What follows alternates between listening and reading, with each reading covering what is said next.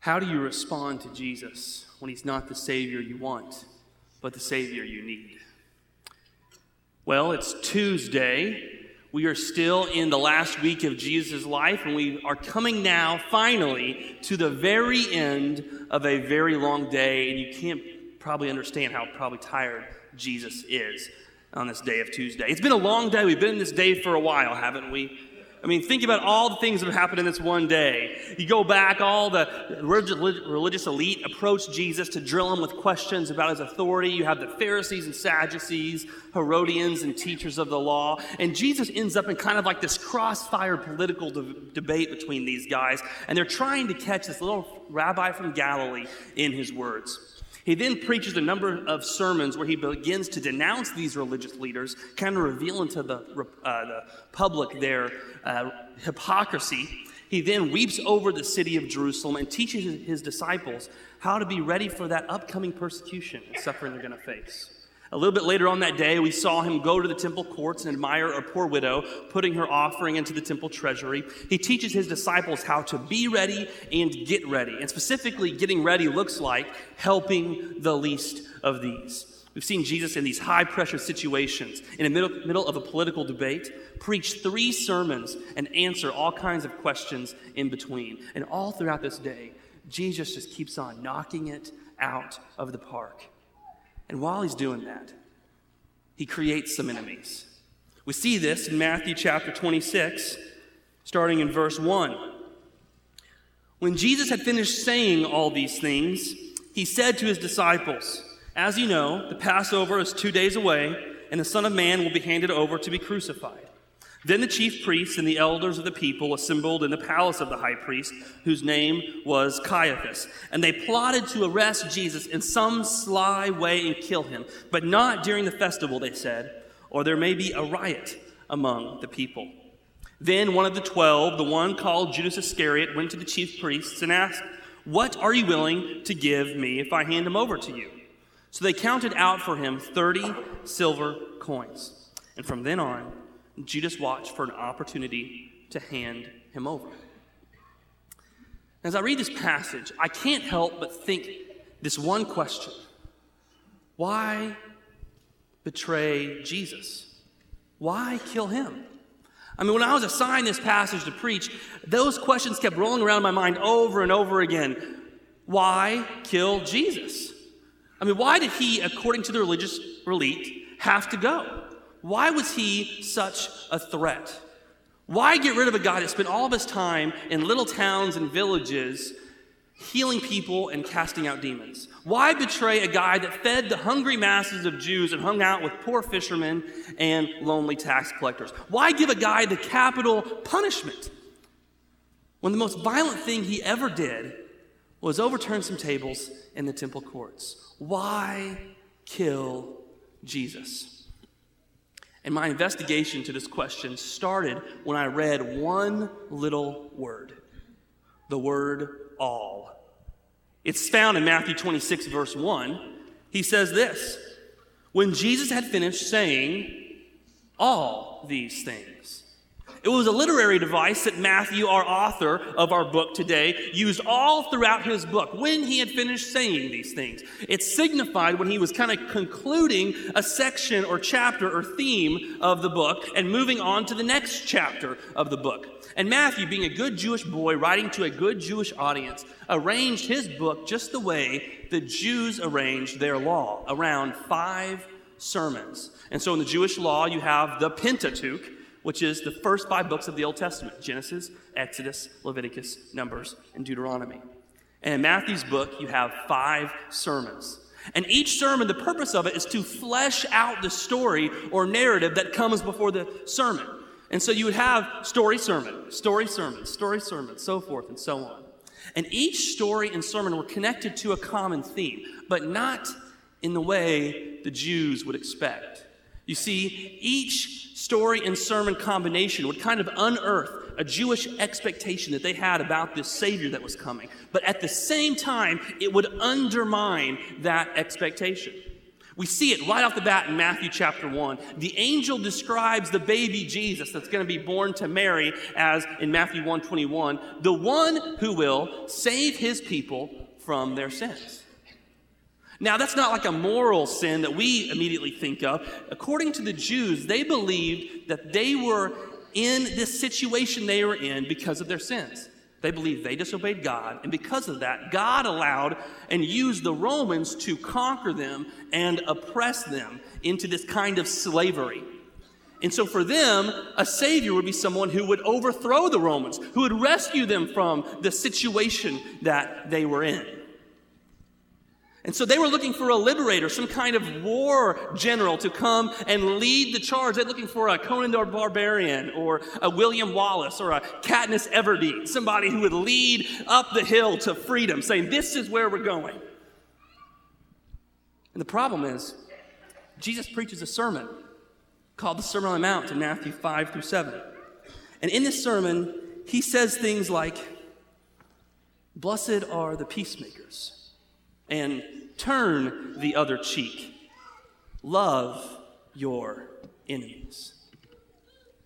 Those are not the kind of things you want to hear come off the lips of your war general.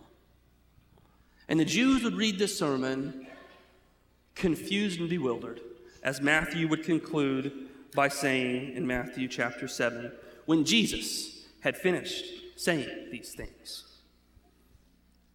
And there's the end of chapter 1 and the beginning of chapter 2. In the beginning of chapter 2, we see Jesus as this kind of roaming do-gooder. He would go from village to village and help these different kinds of people, casting out demons, healing the sick, a sick girl and a woman. And we actually see Jesus ascribed a title by a blind man in Matthew chapter 9. He says this, have mercy on us, Son of David.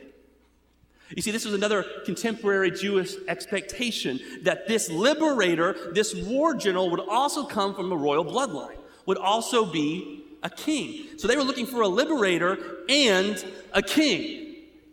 Yet Jesus wasn't quite fitting the mold. He wasn't gathering around all the religious and political figures of the day and strategizing war tactics and espionage plans.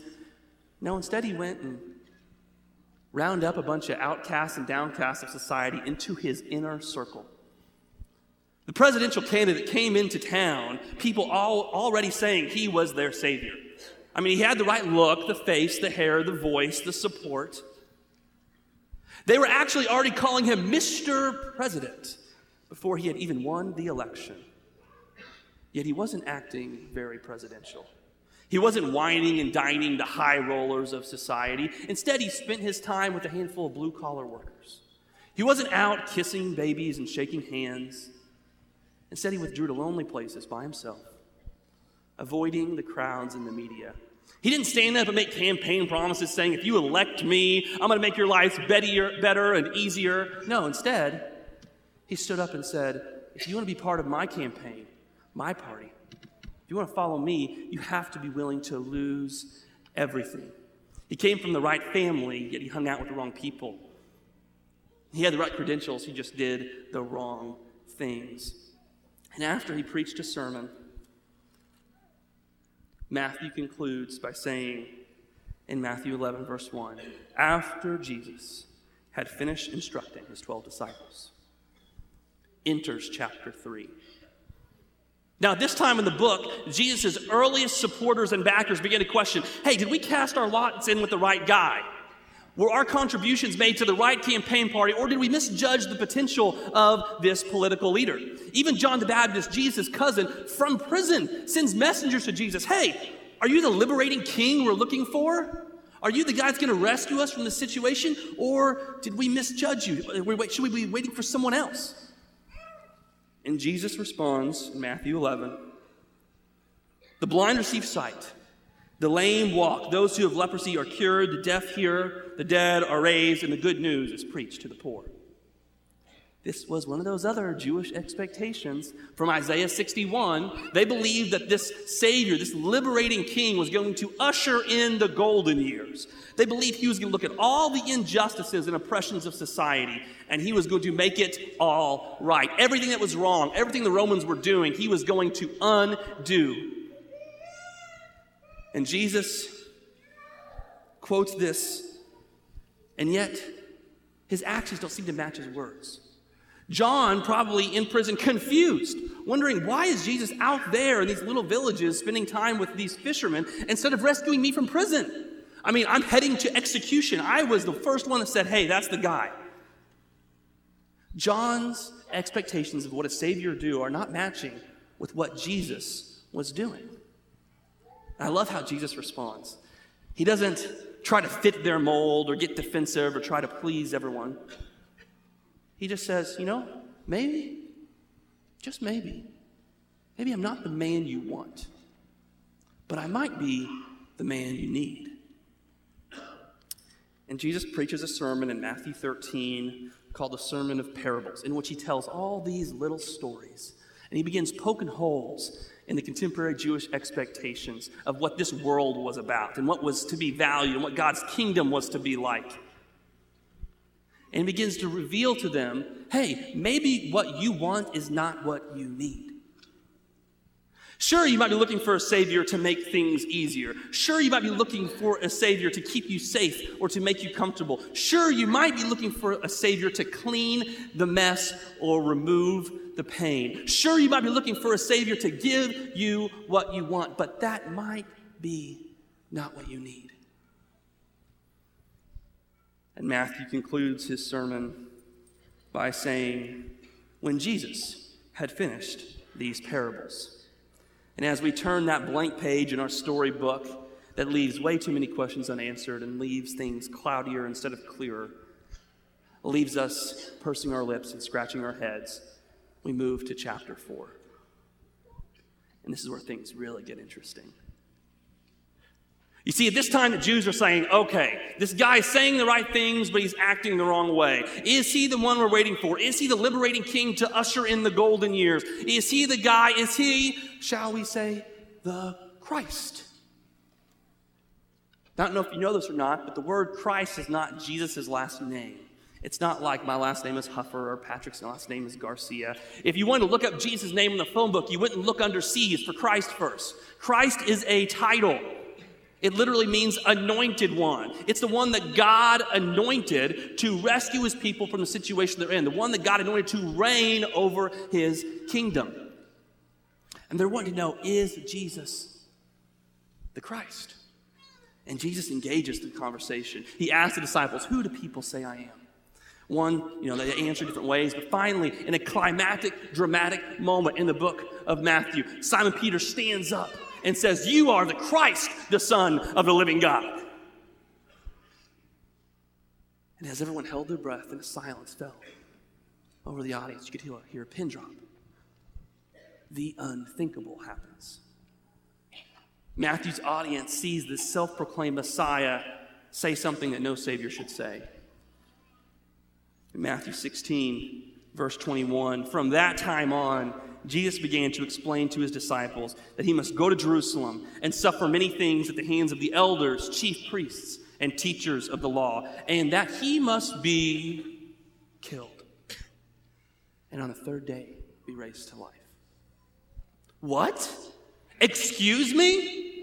How in the world is the liberating king that's going to usher in the golden years do it by dying on a cross? This was insane. You see, the Romans, they had conquered us. They had destroyed our temple, and they were taxing us heavenly. How in the world should our liberating king defeat them and overthrow them by dying? This just did not fit. And after that, Jesus confused the situation even more by preaching a sermon where he emphasized over and over again, the greatest in the kingdom must humble himself like a child. And Matthew concludes by saying in 19 verse 1, when Jesus had finished saying these things. 4 stories, 4 sermons, and we turn our storybook to the last chapter titled The Week. It's the last week of Jesus' life. Boy, this chapter begins with a bang. If you thought Matthew's audience's heads aren't swirling at this point, they were in for a real treat. Because here, Jesus bursts onto the scene, entering Jerusalem as the King of the Jews. There's a party, there's a parade, they're waving palm branches, they're singing, Hosanna to the Son of David. Blessed is he who comes in the name of the Lord. Hosanna in the highest. And the Jews are like, yes, yes, this is the guy we're waiting for. He is the Christ. He is the one. Until he enters Jerusalem and goes straight to the temple, where he overturns tables, drives out the money changers, denounces the temple, saying this thing will be destroyed, and tears apart the religious leaders. This was it. Our perfect candidate, our powerful leader with all the followers and supporters and backers, had lost his ground among the political leaders. He had to go. And Jesus preaches his last sermon, and Matthew concludes it by saying in Matthew 26, verse 1, when Jesus had finished saying all these things. Matthew signifies to his audience, that's it. There's no more sermons, no more stories. The conflict is clear. Nothing more has to be said. It's the word all that shows us the Jews do not like Jesus. He's not what they expected. He is not what they wanted. All the stories, all the sermons, the words, the actions, the Sermon on the Mount, the parables, the judgment, they're all done. And Matthew's gospel takes one final dramatic turn to the cross. Right? All that's left is what he predicted in Matthew 16 when he said this. From that time on, he explained to his disciples that he must go to Jerusalem and suffer many things at the hands of the elders and the chief priests and teachers of the law, and that he must be killed and on the third day be raised to life. Why did they betray Jesus? Why wasn't he what they wanted? Why did they get rid of him? Because he didn't meet their expectations of him. How did they respond when he was not who they wanted him to be? They betrayed him. They abandoned him. And they killed him. How do you respond when Jesus isn't the Savior you want, but he's the Savior you need? How do you respond when Jesus isn't the Savior you want, but he's the Savior you need? Why did they kill him? I think they killed him because not only was he not the Savior they wanted, he revealed to them what they needed. They didn't need stricter laws, they needed a new heart. They didn't need a war, they needed an ultimate sacrifice. They didn't need freedom from oppression, they needed freedom from sin. They didn't need to curse their enemies, but to bless their enemies. How do you respond when Jesus is not the Savior you want, but he reveals to you what you need? He didn't just challenge them, he undermined everything that their lives and their authority, that their power had been based upon. How do you respond when Jesus isn't the Savior you want, yet he reveals to you what you need? How do you respond when Jesus doesn't give you the promotion you want, yet he reveals to you the contentment that you need? How do you respond when Jesus doesn't answer the healing that you want, yet he develops in you the faith that you need? How do you respond when Jesus doesn't relieve the persecution and the suffering you want, yet he teaches you the endurance and the steadfastness that you need? How do you respond when Jesus doesn't meet your expectations of him? How do you respond when you get laid off and stay unemployed for months? How do you respond when you don't get into the school you applied to? How do you respond when your sister dies no matter how much you prayed? How do you respond when you lose friends over facts and matters of your integrity? How do you respond when Jesus isn't the Savior you want, but he's the Savior you need? I think Jesus wants to make one promise to you all this morning. I think he wants to say this. I may not be what you want, but I promise you, I am what you need. So let me tell you a little bit about the Savior we need. This world, when we look around, is just falling apart. It is groaning as if in the pains of childbirth, looking for something to redeem it and to rescue it. And the decisions that we continue to make hurt ourselves and those around us. We find ourselves stuck in hurts, habits, and hang-ups, and we're in this perpetual prison that we just cannot burst out of. We are dead in our sin and transgressions. We need someone to give us a resurrection. And Jesus is the guy, because you know what? Jesus is alive. He created this world. Through him, all things were made. He is the author and perfecter of our life. He sustains every breath we breathe. And every time the sun rises and sets, it's at his hand. It's by his control and his will. And he's not some distant deistic God. No, he came and moved into our neighborhood and walked the dust we walk and breathed the air we breathe. And he went and crawled up on a cross and he put to death all of the evil, the suffering, the pain, the sin of the world. He said, "It's finished. It's done." And when he burst forth from the tomb,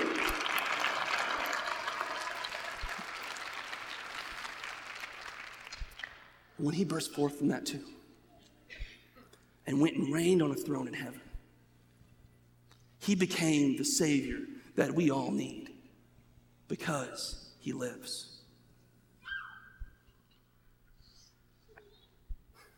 This fact was made real in my life by a guy named Wade Lowry.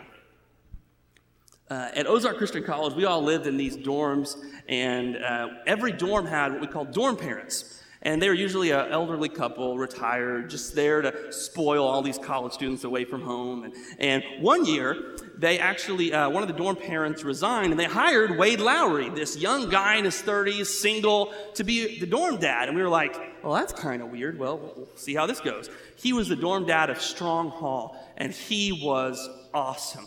Wade would go out and stay up late at night talking to guys about theological issues, about their pain and what they're going through with their families. He'd go out to eat Chicago-style pizza with us. He was just a fantastic guy. We love Wade.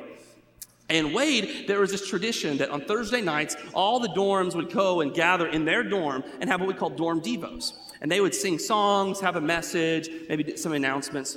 And Wade instituted this tradition at Strong Hall, where every time they got together, at the very end, all the guys would sing in unison at the top of their voices. Because he lives, I can face tomorrow. Because he lives, all fear is gone. Because I know he holds the future, and life is worth the living just because he lives. Wade preached in chapel one time that year. And he got up that morning and he preached a sermon that sounds a lot like this from Colossians 3, saying, hey, we need a resurrection, and the guy who can give us that is Jesus, because he is alive, because he lives. And he invited all the guys in Strong Hall to stand up where they were at. And they all stood up and they all sang in a loud voice together, concluding his sermon. Because he lives, I can face tomorrow. Because he lives, all fear is gone. And at this time in the service, the whole student body joined in singing. And you guys can too if you want. Because I know he holds the future, and life is worth the living just because he lives. About a week after Monica and I, you can remain standing. About a week after Monica and I graduated college, we packed all of our belongings up into a U-Haul truck to move here to Evansville. And that night, we stayed on the floor of our apartment, just in sleeping bags. It was kind of fun. And we woke up the next day, and Monica got on Facebook and jumped up, and I'll never forget this. She said, "Cy, it's been posted on Ozark's page that Wade was found passed away in his recliner of a massive heart attack." few days later, a video was posted of Wade's funeral, where dozens of guys from around the country came together and stood in front of I don't know how many people, with a casket in the midst of them, and sang for all to hear. Because he lives, I can face tomorrow. Because he lives, all fear is gone.